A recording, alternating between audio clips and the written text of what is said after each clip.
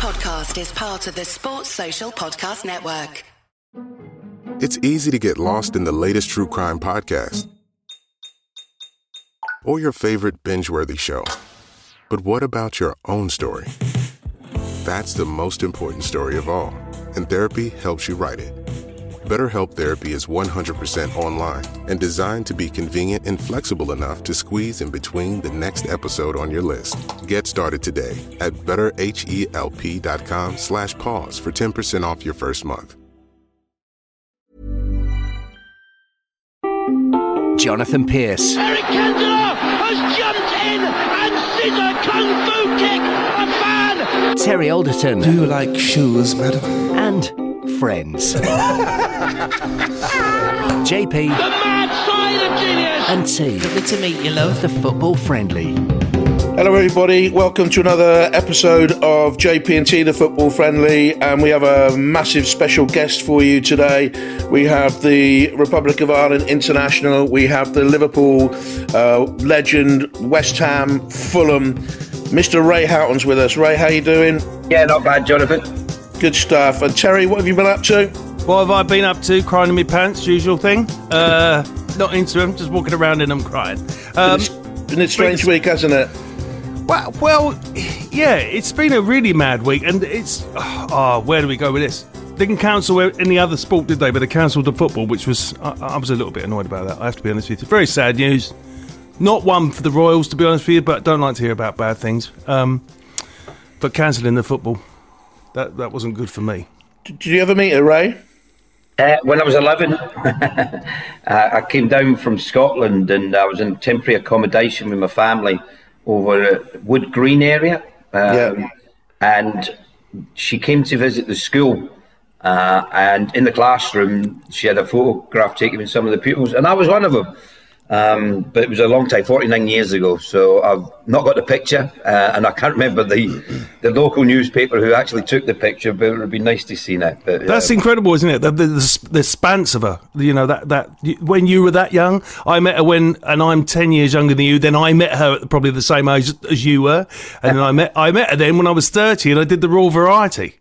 So it's a crazy way that how long she was around. It is commendable, but I think now it could all move on for me now, but that's just my opinion. What did she say to you at the Royal Variety, Tel? I went to, it's a long story, but Charlotte Church, she was tugging at me next to me. She was grabbing my hand. She said, you know when you meet the Queen, you know, she'll shake your hand like this, right? And I was like, okay. I said, you've met the Queen before. I'm really going to cut this down. But she went, yeah, I've sung for the Queen 5 times. And I've went, oh, right, okay. And I've just died on my arse, by the way, in front of 2,000 people in the Birmingham Hippodrome. And then she's knocked me again, and she's gone... She goes, you know, Bill Clinton has a very long nose. And I'm going, Bill Clinton's got a... How do you know that? She goes, I've sung for him at the White House 3 times. And I'm like, oh, you got to be kidding me. And I can hear the Queen getting closer and closer. And Prince Philip, you know. And then she knocked me again. And I went, yes. And she went, when I met the Pope, right? And I'm like, you got to be kidding me. She's 12, right? And I've just died in my arse.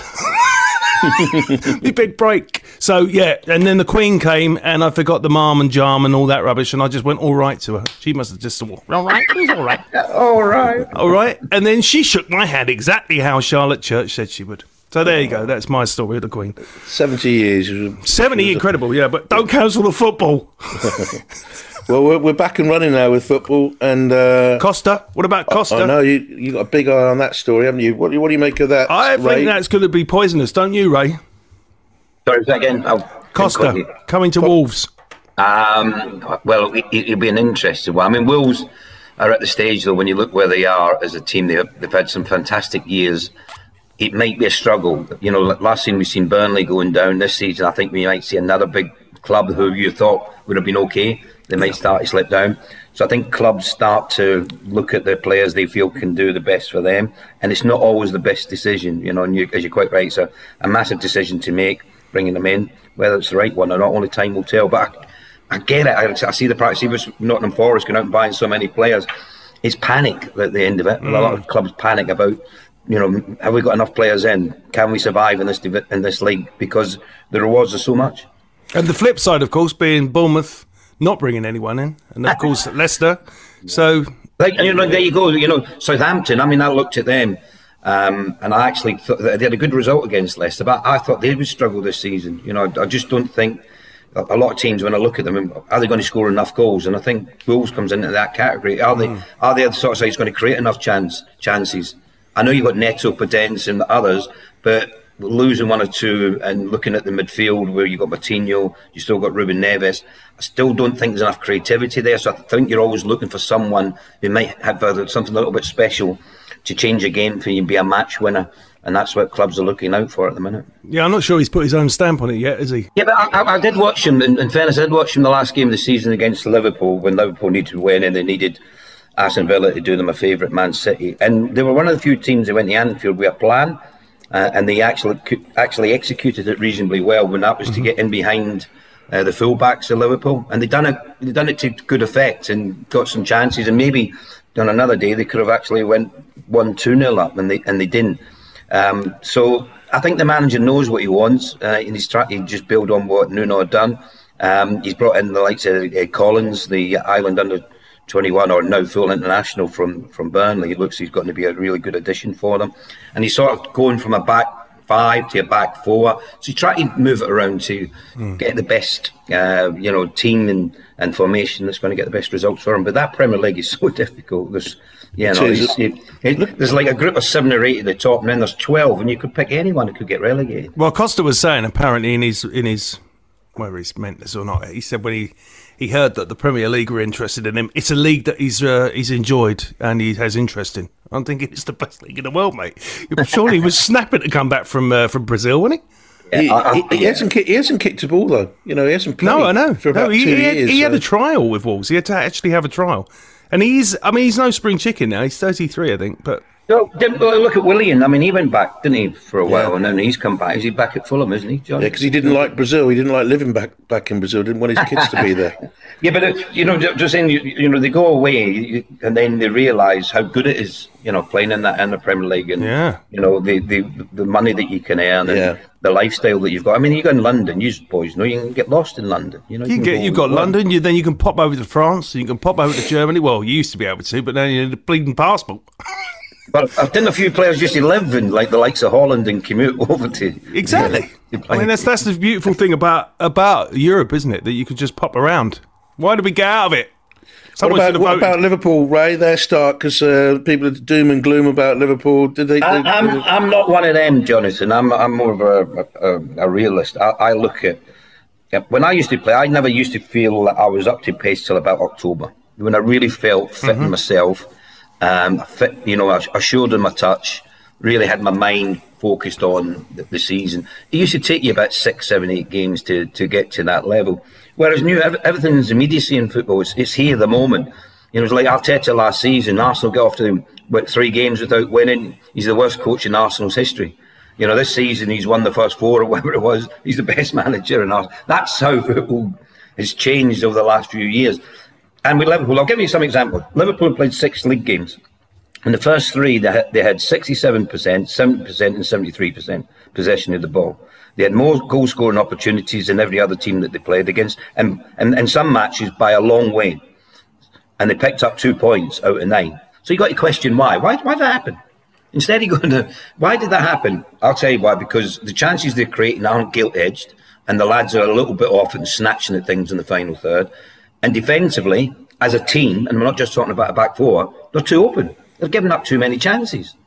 So why is that happening? Well, they've always pushed the full-backs on, but your central midfielder, whether it be Henderson, Fabinho, sitting in front of the back four, he was your linchpin, if you like, who went from side to side to, cover the full-backs when they went into advanced positions. They haven't been doing that well enough. The chances they've given up, you have a look where the goals are coming from. It's normally with the 2 full-backs push on, balls played over the top, and there's a foot race between them and the centre-backs, and goals have been conceded that way. Mitrovic, in the 2-2 game against Liverpool, first game of the season, overpowers Trent at the far post for a header. They are the goals that have been given up. They weren't doing that too often in the last few seasons. I watched the game against Napoli, and it was very much like the game against Aston Villa when they lost 7-2, when they were just all over the place. No one's in charge. No one's taking the control of any part of the pitch, and they looked far too open. Jurgen's come out this week and said we've got to look at the defensive side of things as a team. So I expect Liverpool from the front to the back to defend much better in the coming weeks. And if they do that, with the chances that creating the ball possession that they've got, they'll start to win games. I feel like he plays Alexander-Arnold really high this season. There's times he looks like a flipping proper right winger. Yeah, and I think even with Robertson's a bit fitter. Yeah. He's a bit quicker. He's a bit quicker when when he loses possession, he gets back in his position a bit quicker. So they're not as isolated on the left as they are on the right. Now, that's how the manager wants to play. So you can't really blame Trent too much because it's the manager that's asking him to do that, to go into advanced position. Now, look, going forward, Trent will create opportunities. He's got unbelievable vision. He's one of the best attacking fullbacks in world football. But football's a two-sided game. It's not just about when you've got the ball what you do with it. It's what you do when you haven't got the ball. And that's an area where he could improve and Liverpool can improve so that when they're playing in these games, they start winning them rather than losing them in the manner they have. But, no one's outplayed them. No one's had more chances than them. They're not as if they're giving up chance after chance after chance. That was only the Napoli game. But the 6 league games, that hasn't been the case. And the least possession they've had is 60% against Everton away from home, which, in that day they had another glut of chances they didn't take, and Pickford had a good game and goal for Everton. Unbelievable. He was unbelievable, Pickford. Unbelievable. Do you ever do a thing, Ray? Right, let me ask you this, as you kind of brought it up. If the manager's told you to do something, right, and you're doing your job, and after a while you're thinking, this is not working for me, do you ever think, I'm just going to take this into my own hands here? I've done that lots of times, yeah. Good answer. No, because look, listen, you can have a game. Self-preservation, surely. No, it's not that. Look, the manager can't play the game for you. He can give you instructions, but when you're on the field, I'll give you an example. I remember playing a long time ago. We played Man City, and I was at Reading, and Man City were low down the league, so much more than they were before. And if we were playing at City at the time, and if we'd have got a draw before the game, I would have said it'd been a good result. But City had a man sent off. So they were down to 10 men. So all of a sudden, I was thinking, a point's not a good result. A win's what we should be getting against 10 men. So your attitude's got to change. You've got to be able to adapt on the pitch to certain moments to what's right and what's wrong. If players keep running in behind you, you've got to say, well, we've got to stop that. How do we stop that? Actually, we stop the source, which is the player on the ball, or we get back into a good defensive shape. But you've got to be able to understand that problem when you're on the pitch. So that's what you do as a player. You adapt to the situation. The manager might have said to you, I want you running up and down the pitch. But if you don't think it's right, then you've got to turn around and go, I'm going to keep doing this. I'm going to do that. Would you have a manager also say to you, well done, Ray, for doing that? Come in at half time and go, you've done well there to adapt to that. Yeah, of course, because they would have understood as well at the same time that you're doing the right thing, because you've realised where the area is where the opposition is getting some joy, and you're trying to nullify that. And that's what football should be about, nullifying the opposition and then you imposing yourself on them to get the victory. Would you have taken on Jack Charlton? If he... We did, to a certain extent. We didn't play the ball around and back, but I'll tell you when we played the USSR in 1988 at the Euros, the second game, we played outstanding football, and that was because we'd like to play in behind the opposition. That's what Jack wanted: play the ball over the top, get it in behind the back four, and then play from there. Well, there was no room to play the ball into, so we had to play in front of them, and we played some outstanding football that night. Jack didn't say a word afterwards. He didn't say, "Oi, you lot, you didn't play the ball in behind," because he realised the space wasn't there. So he accommodated it and said, well, you've done the right thing. You've seen what was evolving in front of you, and you played in the right way. I'll tell you, wonderful press conference, Ray, in Germany in '88. We were over there just before the England game, and Bobby Robson first came. He was asked to name his team. In those days, they were bold enough to name their team, and he's named, I think he named Viv Anderson at right back, and carried on going, and Joe Mellin pointed out that actually Viv Anderson wasn't in the squad, so he's carried on naming his team, getting mistakes, and then in comes Big Jack, and he asked the Republic of Ireland team, and he's gone the lad who flies back from Celtic to Donegal, Paggy Bonner-Jack, yeah, that's him. Centre half, the lad Manchester United drinks a lot. Paul McGrath, Jack, and that's how he went through his team. And of course, then in Stuttgart, you popped up with a goal, didn't you? Yeah, I did, and he said to me afterwards, "Don't you ever do that again?" And I said, "What, score against England?" He said, "No, that score that early. That was the longest 84 minutes of my life." On JP&T, the Football Friendly, what we're doing is building up to Qatar, Ray, with going back through the World Cups I covered, that I've been there as a commentator. Yep. And last week we did Terry Butcher, and I was saying about I was like a kid in a sweet shop sitting between Big Jack and Bobby Moore down at your hotel. That's right, on Sardinia, because the difference between the two camps, even though the warm up to the first game was amazing over there in Italy, wasn't it? I mean, you were so relaxed. You were in the bar, and it was complete chalk and cheese between the two teams. The build up.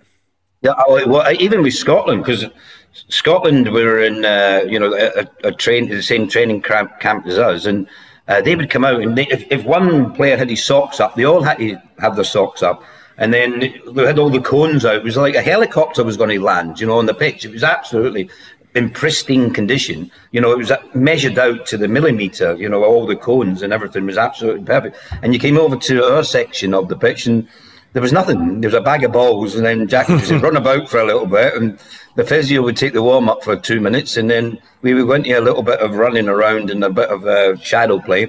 And after 45 minutes, we'd be walking off, and the Scottish players would say, "Is that it? Is that as much as you do?" Yeah. That's all we need to do. We're fine. Before we move on to your what I call your World Cup, which is '94, just a word on that Romania game, because it was very, very sultry, wasn't it? Really humid night. Went to penalties. Paki Bonner was your hero. And what are your memories of that? And afterwards as well. Well, the lead up to the penalty, obviously we've done reasonably well to keep it at 0-0. Georgie Hadji was an absolutely scintillating form. What a player he was. And Paul McGrath will tell you that was the hardest game he's ever had, trying to man mark him, because he was just such a talented player. But when we got to penalties, we were struggling to get 5. I remember Jack got us in the huddle, and the huddle was about, like 3 metres wide. And after Jack asking who wants to take a penalty, he was about 30 metres wide. Everyone was just walking away. For me, not for me. So we were really struggling to find 5. So we had 2, which was Kevin Sheedy, a regular penalty taker, and Andy Townsend. Andy took him for his club, I think Norwich and Southampton, when he played there. So then were 2 straight away. And then there was, we had to find 3 others. So I played reasonably okay. So I'd never taken, and people talk about, practicing penalties, taking penalties. I'd never taken a professional penalty in my life, and all the time that I played, I'd never taken a penalty. So I just put my hand up. I said, yeah, I'll take one. So we've now got 3, and we're really struggling. So I went to Tony Cascarino, who was our only striker that was fit, who was left, because John Aldridge had come off injured. I think Niall Quinn wasn't fit either. So we only had Cascarino. And I said to Tony, you take one. And he said, no. He says, I don't want to take one. I'm not confident. And I said, come on, you're our only striker. You've got to take one. And he said, no, I really don't want to take one. And he was, adamant he didn't want to take one. So I just said to him, are you a man or a mouse? And he said to me, pass the cheese. And that was his last words that he said to me before he took the penalty. I can imagine going, I don't want to take it. I'm not taking one. That's in his best Irish accent as well. And if you ever seen his penalty, he hit the ground that hard, a divot came up, and I think the goalkeeper dived at the divot, and the ball rolled under him. Just on the last penalty, I think Jack was on the sidelines with John Aldridge, and David O'Leary was going up to take his penalty, and Jack was going, oh, no. And John thought it was because David was going to be taken, and David hadn't taken a penalty either. So David scores, we win, and we go through to play against Italy in the quarterfinals. And he went, no, David. And he said, why, don't you fancy him? He said, no. He said, but I told Mick Byrne, our physio, if we get through, I'll get an audience with the Pope. So if he scores, I'm going to try and get an audience with the Pope. How am I going to do that? Well, David scored, and true to his word, we got the audience with the Pope as well. What was that like? Jack fell asleep. No. It went on for about 3 hours. You're in this auditorium. It goes back. It seems it goes back for miles, and there's people in there from all over the world, and then different bishops will go up and speak about their community, if you like, or where they come from. So you'll have people from Spain, Italy, you had people from Brazil and wherever, and they would go up and they would have people start singing the songs from that. Not Charlotte Church, was it? Yeah, honestly, it went on for it, and then Jack fell asleep, and then all of a sudden he woke up, and the Pope was doing a blessing. And Jack thought he was waving at him, so Jack started waving. Brilliant. Look, he's waving. He's waving. Hello. I'm here. You're all right. Yeah, I'm here. And then everyone left the auditorium, and it was just the squad and the coaching staff. Heard a chat with him, and that was when he said about he used to be a goalkeeper, so he was very interested in Packy Bonner at that stage, and Packy tell him about his goalkeeping tips. And then of course you were beaten by Toto Scalacci, who was the hero of the tournament for Italy. Mick Lowe's, who's my commentary pal over there, brilliant Mick Lowe's, and he did the commentary, and I sat there and watched up in Rome, and it was a sad end to it, Ray, wasn't it? Really, the way that happened. But you had a glorious run. Yeah, we had a good run. We started off poorly. We played England in a foul evening. Do you remember how wet it was? Yeah, horrible. Absolutely. I think it was thunder and lightning, and it was a dreadful night. It wasn't a particularly good game. And we didn't get much better the next one. We played Egypt, which was even worse than the England game. That was probably the worst international match I've ever played in. And then we were a little bit fortunate against the Dutch to draw 1-1. Big Niall Quinn scored. And then we went through penalties against Romania and on to Italy. There's huge pressure on us, small nation playing against the host nation.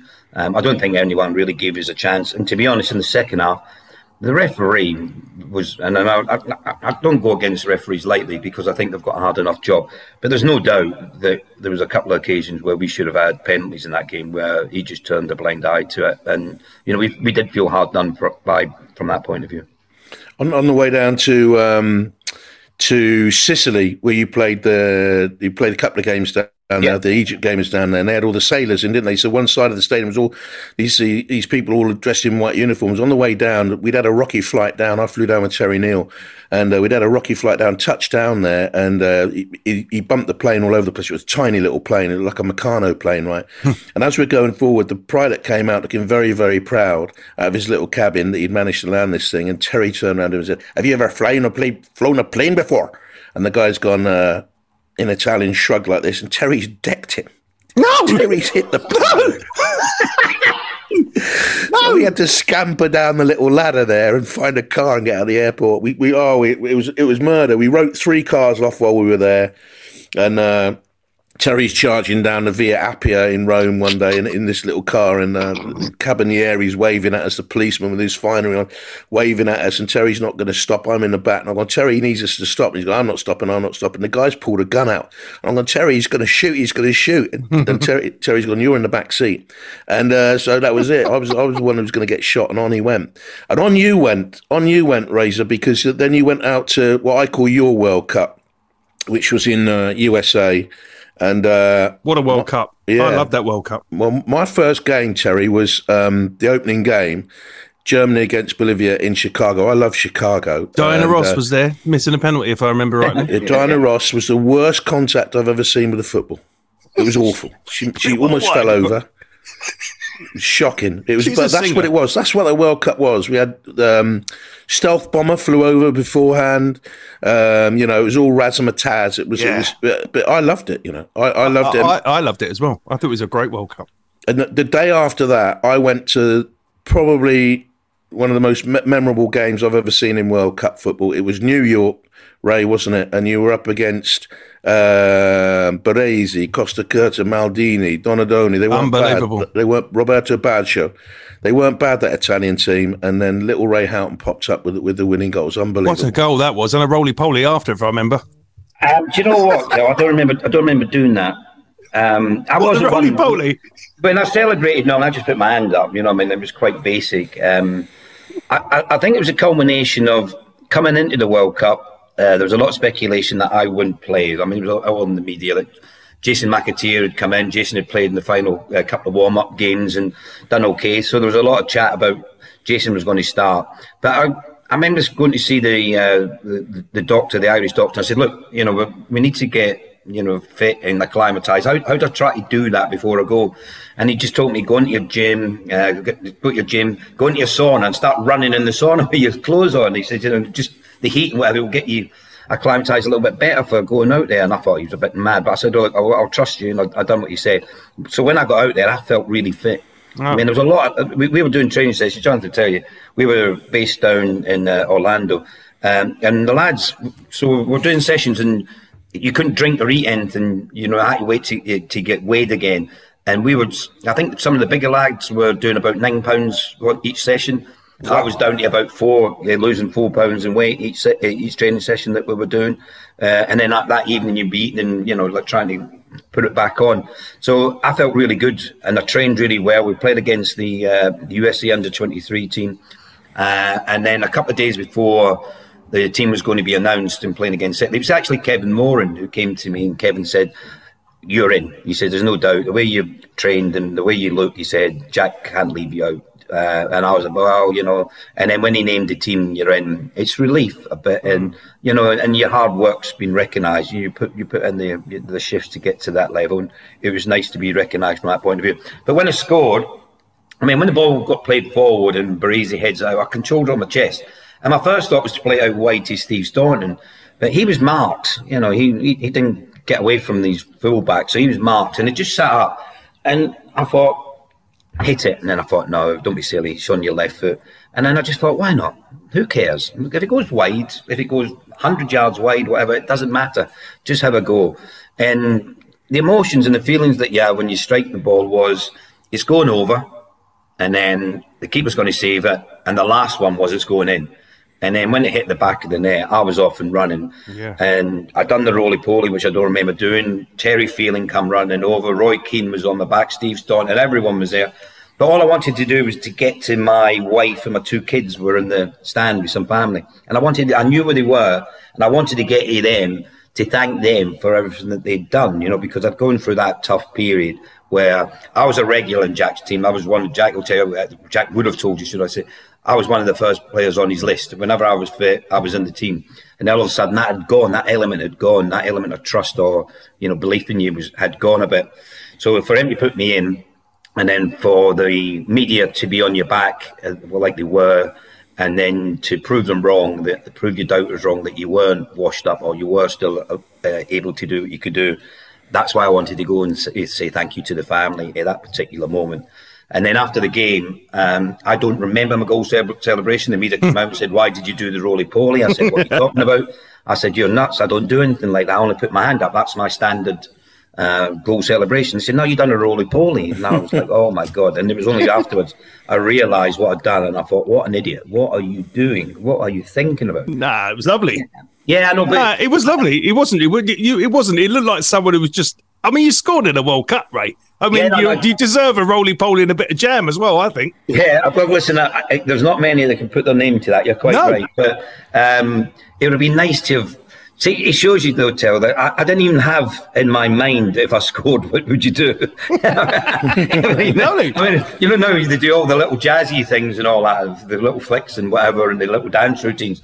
It wouldn't even come into my head because I never thought I would score. So I wasn't a natural goal scorer. So I think that was one of the... At least you probably hit it, not like when Ronnie shinned it. He won't have it though, Ronnie, will he? Ronnie will tell you that the goal of the decade was Wayne Rooney's against Man City, and he actually came up off Wayne's shin higher up than Ronnie's. Yeah, bless him, Ronnie. There's a lad from... he's from London, but his family was from Donegal, and my mother-in-law at the time was from Donegal. My father-in-law was from Cork, and we went out in New York that night, and we went to a bar up near Central Park. It was on one of the avenues, but I can't forget it. We went in this bar, right? It's packed with Irish fans, and the police were in there. They were enjoying it as well. And I remember because I had to travel very early on in the morning. I went to Washington to watch Norway-Mexico the next day, and I remember this bar being huge, right? Long, packed with Irish fans. And my mate Manus, I was having an argument with someone down the end of the bar because the bloke I was talking to was not communicating with me. He just wasn't talking to me. He was ignoring me. He wasn't talking back. And I got very annoyed, and it nearly came to fisticuffs. Anyway, my mate Manus has pulled me away. A couple of years later, I went back to New York. I took my missus to this bar, and we went to this bar. It wasn't very long at all. But at the end, there was a plate glass mirror, massive plate glass mirror. And that's who I was having the argument with myself. Anyway, so I digress. I stayed in Washington. I know, it's brilliant. I stayed in Washington, saw Holland against Saudi, and I thought Holland looked to Winnington. They had Overmars, they had Bergkamp. They won that one, I think. And then I went to Boston and saw Argentina, Greece. You would have been watching these games, wouldn't you, Ray? And Argentina, when they beat Greece, if you remember, Maradona. Well, he had the big celebrations, didn't he, when he scored, and his eyes were in the back of his head. Batistuta got a hat-trick that day. And what were your thoughts when you saw him like that, Ray? When you saw him, he was clearly out. He was clearly on something, wasn't he? Yeah, I mean, listen, whatever you think of him and whatever he's done, what a footballer. What a footballer. I mean, he had more ability than most players I've ever seen. When I'm asked who's your favourite player, just for ability, it was him. And I've been a huge fan of Pele. Obviously current players, Ronaldo, Ronaldinho, the Brazilian Ronaldo, Messi, absolutely incredible players. But he had everything. I remember we went to Seville for the Republic of Ireland. We were playing Spain in a game, and we were training at Seville's training ground the night before the match. So I think the game was on the Wednesday. We went to the training ground on the Tuesday, and we had our training session. As we were walking off, out walks Diego Maradona at 8 o'clock at night, whatever, after we'd finished, with his coach, with a bag of balls, and he was just training on his own, and he was doing free kicks, and his coach had actually put his hands into the corner of the crossbar and the post, and just had his hands like that, and Maradona was nutmegging his hands with free kicks from 25 yards, nutmegging them, just hitting them straight through his hands. He must have had a bag of like 50 balls. I'd say 40 of them went through. And we were all on the bus, just banging the windows. The Republic national team banging on the windows, just applauding him. I mean, I've never seen a skill level like that. He was absolutely phenomenal. Yeah, he'll be remembered for the hand of God, and he'll be remembered what happened in 1994, which was very sad. But I don't know what it was like for him and what he had to do, as a footballer. It was certainly different to my time as a player. When you look at what was going on at Napoli at that time and the people that were running, Napoli itself. So it'd be hard for me to comment on what it was like for him as an individual, but his life was definitely different to mine as far as being a professional footballer. JP&T, the football friendly.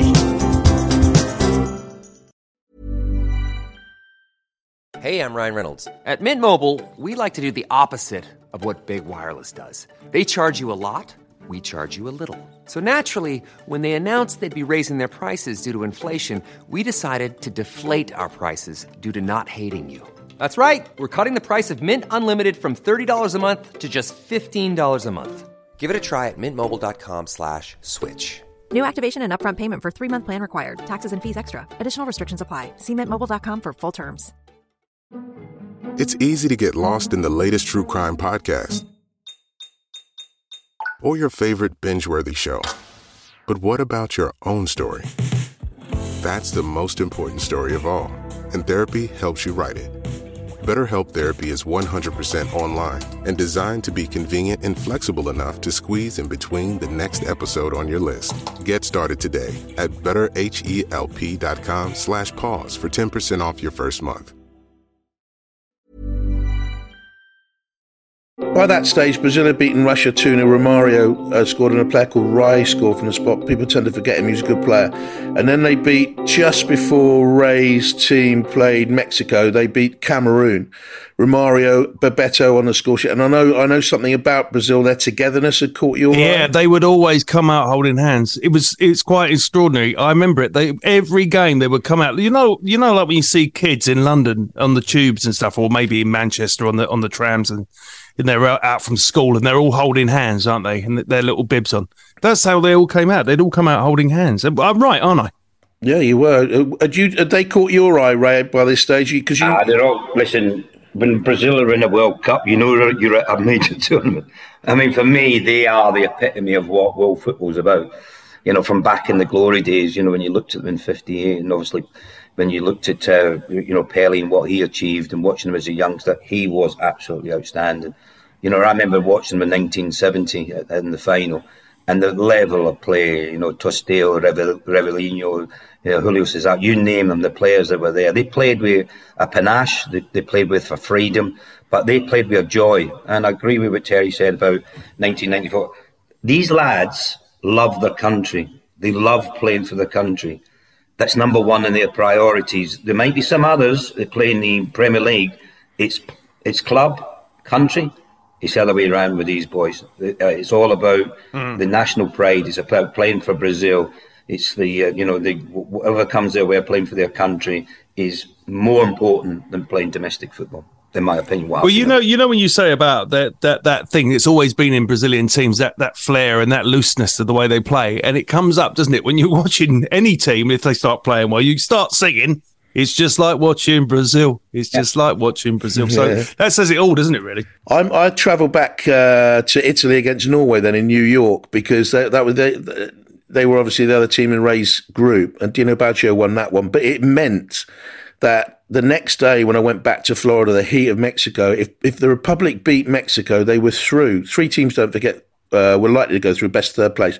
But if the Republic of Ireland beat Mexico, they were guaranteed a place through, Ray, weren't you? But it was searing. It was absolutely searing. And the reason that the legend was that when they were due to play the games a little bit cooler later on in the afternoon in Florida, that was when it was going to be raining. And the myth was that Disney said, no, you can't show Florida to the world in the rain. You can't do it. So the games in Florida will be earlier. And that made the heat situation, Ray, absolutely ridiculous, wasn't it? Yeah, it was. I mean, we actually went to Orlando and made it our base. And then we travelled up to New York although we had 2 games there. That was what we did, because we knew that the heat and the acclimatisation in Orlando would be far better for us than it would have been up in New York. But it was absolutely incredible. I mean, during training sessions, we would have to come off because there'd be lightning strikes.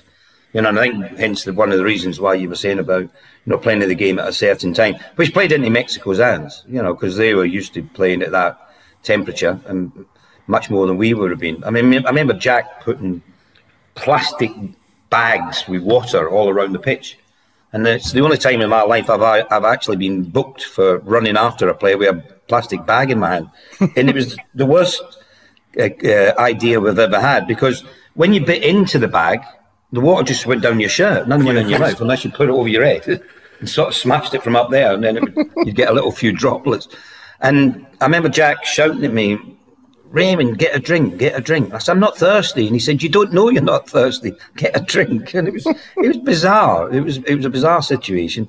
And you remember John Aldridge on the sidelines and the argument he had with the what was that? What happened there? Because I know Jack in a post interview was going on about Disney. Funny enough, wasn't he? What actually happened? What happened was the FIFA fella had the wrong numbers. So John was trying to get on, and he was trying to put it in. They had those funny sticks, Ray, didn't they? They weren't boards, were they, like these sticks with numbers on, weren't they? And then John went absolutely crazy on the sidelines and swearing and abusing because he wanted to get on. Because John was, unhappy that he hadn't started. He wanted to be part of it. He thought he could come on and do well, and he did. He come on and scored and made a huge difference. But it was such a tough game. I mean, the heat, and it was a searing heat. And not only that, a story I should have told you was, Jonathan was talking about going to that bar after the game against Italy. We had the worst night ever after we beat Italy in '94, because Tommy Coyne had to do a urine sample and couldn't do it. Oh no! Tommy was in there, and he was. Tommy wasn't a drinker, so Tommy started off from bottles of water. And then he had orange juice. And then he actually had a pint of shandy to see if that would make him go to the toilet. Couldn't go. And FIFA wouldn't let him go until he gave the urine. We had to go into, because right next door to the football stadium was a horse racing stadium, and there was actually racing going on. So the players went into there with the management waiting for Tommy to finish. Silver lining. And we then had to get on the plane, and as we went up, the pressure in the plane was too much for Tommy, and Tommy actually had to lie between the three, on the floor, between the 3 seats, because of the pressure of the plane going up. So the pilot had to drop the height that we were flying at from 36,000 down to, I don't know, it was 10,000, to, equalise it out, so Tommy felt a little bit better on himself. So everyone was just more concerned for Tommy than anything else. And then when we got off, Jack just said, right, have a couple of days off or whatever it was, we'll start training in a couple of days. And it was the worst worst night we've ever had after a game. Because you'll know, John, we used to like a bit of a sing-song, bring a piano in from somewhere and have a few drinks and celebrate. There was nothing like it. It was the worst experience we had after a game. And then a few days later, we're playing against Mexico in that heat. And that goalkeeping shirt, if I remember rightly, wasn't it a tiny little goalkeeper, the Mexican guy with a really hairy kit, wasn't he? Campos. Yeah, Campos, that's it. I'll tell you what, though, he wasn't the biggest, but he was a very competent keeper, wasn't he? He was springy, wasn't he? He was springy. He was like Tigger. What a confident keeper he was as well, when possessing the ball and all that. You thought he was an outfield player playing in goal. Well, Campos helped Mexico to the 2-1 win, and then the next day was another game in Florida, Belgium against the Dutch, which, as I say, and I wanted to go and see that game, which I did because I really fancied the Dutch, but they lost. Albert, who went on to play for Newcastle United, he scored the goal, and then I had a night off. And it was the 26th of June. I can't remember anything else about the night because Capital phoned me from London and said the Saw Doctors were in town, Irish band, and they wanted to come and do an interview about their tour. So they came to my hotel bedroom and we sat there in the hotel bedroom with a lad called Carl Dervan, who was a brilliant friend of mine. Ray will know him well. He's now the PR press officer for the Republic of Ireland Football Association. So we had a couple of light Coca-Colas in the room with the Saw Doctors that afternoon, and they said you got to come to the gig. The gig was in this dodgy club. I can't remember what it was called. I think it had a name of a snake in the club, Viper or Cobra or something like that. Anyway, so we've pitched up. This lad from Donegal who was staying with me, Manus, and Carl Dervan, I think, was with us. And they're serving absinthe out this little bar on the right hand side of the stage. I'd never had absinthe beforehand. I didn't know what it was. Anyway, so I'm chunking this stuff down, thinking this is like limeade. And I remember the Saw Doctors coming on. And then I remember the next day waking up, and I just remember them coming on. I never saw it. I wake up, and I think my mate Manus was arrested. And we went to another bar the next night, which was the 27th, if you want. I'm giving the dates because we had to fly the next day to New York for the Irish-Norway game. And we're in another bar, which is down, I think it was called Orange Street or something like that. That was the centre of Orlando where all the fans met. It was absolutely wonderful. We were down that way. And we were in a bar, and another Capital commentator, who shall remain nameless, was busy trying to chat this girl up.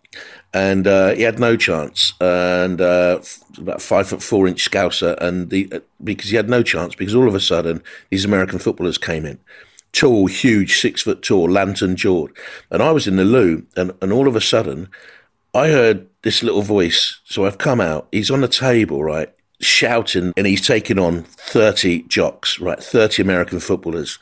So Carl Dervan has gone, get him out. So we got him out the bar. There was a car outside. Carl had mates outside. So we literally threw this boy in the boot of a car. So to get him away from these American footballers, and then drove back to the hotel, which was just down the road from the Ireland camp. Meanwhile, Ireland and Ray had gone to New York. And that was that you needed a point, didn't you, Ray, to go through? And against Norway, and you knew them all. It was, you knew all those players. Henning Berg was there, Øyvind Leonardsen, and he didn't play against you, but I think Erling Haaland's dad was in the squad, so you knew them very well. It was a dull old game, wasn't it? Yeah, it was a very poor game. What happens is when you know a draw is enough, you never really play to your potential. You don't play the forward pass that you might have done for fear of giving it away, and it becomes fear football. And I think they were exactly the same. I mean, they were a bit like us. They were a bit kick and rush, if you like. There was a lot of long balls, a lot of diagonal balls, and there was a lot of physicality in the game. There wasn't a lot to watch, as far as skill factor was concerned. Or, in fact, I don't remember. I think there was one chance which. There was a cross from the right-hand side. I think I played on the left that day because Steve Staunton was injured. I think Jason played on the right, I played on the left. And I think ball came in from the right, and I came into a central position. And John Aldridge was going in, but I knew it was too high for John. And I called him to let it go. And John sort of ducked out at the last minute, and I didn't react to it. And then I missed it as well, and I remember the abuse John gave me for shouting "let it go," then not getting my head on it. He went absolutely nuts. But that was the only thing I remember in the game. I mean, it was a truly awful game of football. Was it weird though? Jack wasn't on the sideline because he'd been Was he sent off? Did they do sending off then, or was he just told to not? go. And he was just banned for the next game, wasn't he? Banned for the next game, yeah. So he was up in the Godset. Was it weird not having Jack on the side? Yeah, absolutely, because Jack was such a vocal manager. You know, he'd always be cajoling you or telling you off, depending on what state of the game was. But you needed that sort of experience. You know, someone who'd managed for a number of years, who'd been in situations like a World Cup winner. You know, you needed him to be around just to guide you a little bit. But we were an experienced team. That was one of the things I would say. You know, there were some youngsters coming in. Roy was not that old. Jason had come in. Gary Kelly. You know, Phil Babb was relatively new to the squad. But we did have the older boys there as well. You know, was Ronnie there at that time? Was he in the squad, Ronnie? Yeah, he was. He was in the squad, but he wasn't used, was he? No, he came on against Norway. He came on for Andy Townsend. Yeah, but he wasn't used. He was used sparingly. And, well, he would have been getting older then, wouldn't he? To be fair. Well, we also had an injury in 1990, which didn't help matters. And I think coming into that, we needed younger boys coming in, but we probably should have made the changeover a little bit quicker. I think. But Jack was very loyal. I mean, it didn't matter what you were doing for your club team. If Jack believed in you, you were in the side. That was the way he was. Yeah. I felt terribly sorry for John Aldridge, Ray, because he didn't get a World Cup goal. He didn't play. He was on the bench. Tommy Coyne was chosen for the first couple of games, and he came into the starting lineup. And what a great goal scorer! And he didn't get his World Cup goal. Yeah, I mean that's if you look at John's record, I think he's got something like 470 odd goals. It's a remarkable number. And he was played a lot of his time early on down in the lower leagues in Newport County. Went to Oxford, done an unbelievable job of getting them promotion through the divisions to get into what would be known as the Premier League today, and then going abroad, making that after Liverpool, going abroad to Real Sociedad, and he's much loved there. He scored against Barcelona in games for him. He was a phenomenal player, and do you know what? He was one of the first ones I noticed that changed his diet. When he left Liverpool, he went over to Sociedad, and then started looking after himself better than we certainly did at Liverpool at the time. We were still eating steaks at 12 o'clock for a 3 o'clock kickoff. We were still having like pies on a Friday before a Saturday game and things like that. Whereas John had certainly changed when he'd gone to Spain, looked after his diet a lot better, and that prolonged his career. Because if you look, he's still playing at a good age when he was at Tranmere. What a nice man as well, by the way. Yeah, do you know what? He's a Liverpool. I was on radio one day and there was a fellow on there saying, "Oh, you don't get players who are actual fans of clubs." And I said to the lad, I can't disagree with you more, pal. Go and have a look at John Aldridge. I said, because I'm telling you now, he kicks every ball when Liverpool plays. Every decision's got to be Liverpool's. He's a real fan, a proper fan. He loves his club, and he's loved them before he ever was a footballer. He was a Liverpool nut when he was a kid, and Roger Hunt was his absolute idol. The reason why he wore number 8 at Liverpool. Everyone thought it was because he didn't want to take over from Rushy at 9. Nothing to do with it. His hero was Roger Hunt, number 8. Right. Simple. Right. Nice man. In that second round, Germany had gone through. Klinsmann, Voller, they were starting to shine. Spain looked really good against Switzerland. I remember Sweden, they were coming through. Ravelli in goal, Brolin, Darling, they're good players. They beat Saudi Arabia, done well to get to that stage. Romania were coming through. Your old mate Haji scored for them against Argentina without Maradona, and they sort of crumpled without him. And so we come to Orlando, 4th of July. The team that I've mentioned before so far on JP&T, the football friendly, the Dutch, and you met them again in searing heat, 61,000. And let me just give you their team, Ray. That's exactly what I was thinking. What was that team? De Goey, Koeman, Falks, who's coaching up, Frank de Boer, Frank Rijkaard was in there. You had Bergkamp, Overmars was in the team, and up against them, the Irish boys, Packy Bonner, Gary Kelly, Phil Babb was in the, Terry Phelan, Ray Houghton was there, Roy Keane, John Sheridan, Andy Townsend, Steve Staunton again, Tommy Coyne came back. And what are your memories of that game, Ray? Not very good. We did have a good record against the Dutch, to be honest. They beat us in 88, 1-0, Wim Kief. When if we got a draw on that, we were knocked them out of the Euros. And then 1990, we got the draw, when Niles scored to get us the equaliser, which took us both through to the last 16. But they were a good side. You just had to, mention there was class written all over them, the way they retained possession. But there was a genuine moment in that game where I know Packy, I think it slipped through his hands, one of the goals, which, it's something you never forget as a keeper. But there was a moment in the second half where we were really pressing them, and they were rocking a little bit at that stage. I played a ball in to Paul McGrath and made a run forward, and he put his foot up. And I think it was Frank Rijkaard was back there, memory serves me, and Paul just controlled it and, took it away from Rijkaard and slotted it in the back of the net. And the referee gave high foot, which, I remember that. I mean, I can see it now in my head, and I'm thinking, why? He was nowhere near it. It was a lovely piece of skill. It wasn't a bad ball in from me, but it was a lovely piece of skill. And he finished it really well. And that was a change. I mean, there's turning moments in games, changing moments that turn games. And that was one of them, because they were on the back foot at that stage. Up until that point, just before that, they were the better team. But then we started to get a foothold in it and believe in ourselves. And if they were allowed that goal to stand, I tell you what, they would have been rocking at that stage. Mm-hmm. And can you remember afterwards, you'd gone out, that's the end of the World Cup dream, and Jack took everyone to a restaurant, didn't he, in Orlando, and we were invited, we went as well. It was like in a shopping mall. I remember. Can you remember that, Ray? We all sat there and families were there. No, I'll tell you what I remember that night. Mrs. Brown Boys. Well, he put on a show that night, didn't he? Do you remember Brendan O'Carroll in the hotel in the bar? And he was absolutely hilarious. And we were going to play golf the next day at Lake Nona with Paul McGinley. He took us all there to go and play golf. And it's the only time I've played golf where I've been really, really drunk. And Paul McGinley shot 70, and he was really drunk the night before as well. It was a surreal situation. And we were sort of forced to go back. The players, a lot of players wanted to stay on and go on holiday with their families. But the FAI at that time said there was a huge party going on at the Phoenix Park, and all the dignitaries would be there. And there was an expectancy that we all had to go back. So there was a bit of to-ing and fro-ing between the FAI and ourselves the players at that stage, whether we all should go back or not. And in the end, we did the right thing and went back. It was weird afterwards. It was weird afterwards, wasn't it? Because that was the end of that generation. Yeah, and there was a lot of us that needed to moved on. We did stay a little bit longer.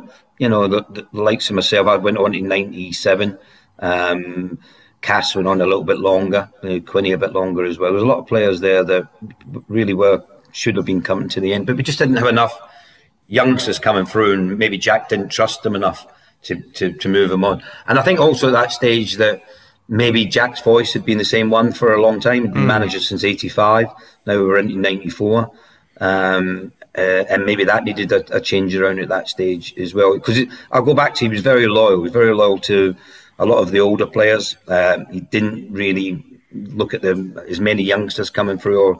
But because someone actually done something, Jonathan, you might be more aware of it than I. But in 1992-93, the first year of the Premier League, there was 35 Irish players at clubs in the Premier League, and we only could have 22 in the squad. So there was an overload of 13. So why weren't they getting in, or where were they? There was a lot of youngsters around at that stage, but Jack still stayed very loyal to the older boys at that particular time. Did you watch the rest of it? I went on to Dallas and did Brazil against Holland. Can't remember anything of it. Couldn't even remember being at the game, and then someone years later played the commentary of the Branco winning goal back to me. I can't even remember being there. It got a little bit odd, and a lot of people say, well, it didn't end when the USA went out to Brazil, I think it was, but because they said, there were loads of Swedish people living in America, loads of Italians, but for me it did. It died a little bit. And I remember going to the Three Tenors concert the night before the final. I remember doing the third, fourth when Sweden thrashed Bulgaria, and they finished third. And then the final itself, I don't know if you watched it, Ray, but Brazil 0, Italy 0. I was there, and there were some women in front of me, right, in front of the commentary position, and they were looking backwards. They weren't looking at the pitch, and it was unnerving. It was unnerving. Brazil playing Italy. It was unnerving. They were just staring behind me, And I said to them at half-time, what are you doing? I said, the football's the other way. You're not even looking at the football. Why aren't you looking at the football? And they said, because Dustin Hoffman's 3 rows behind you. And that summed it up, really. By that stage, it was all more about Razzmatazz and... Yeah. I think genuinely it is the American way.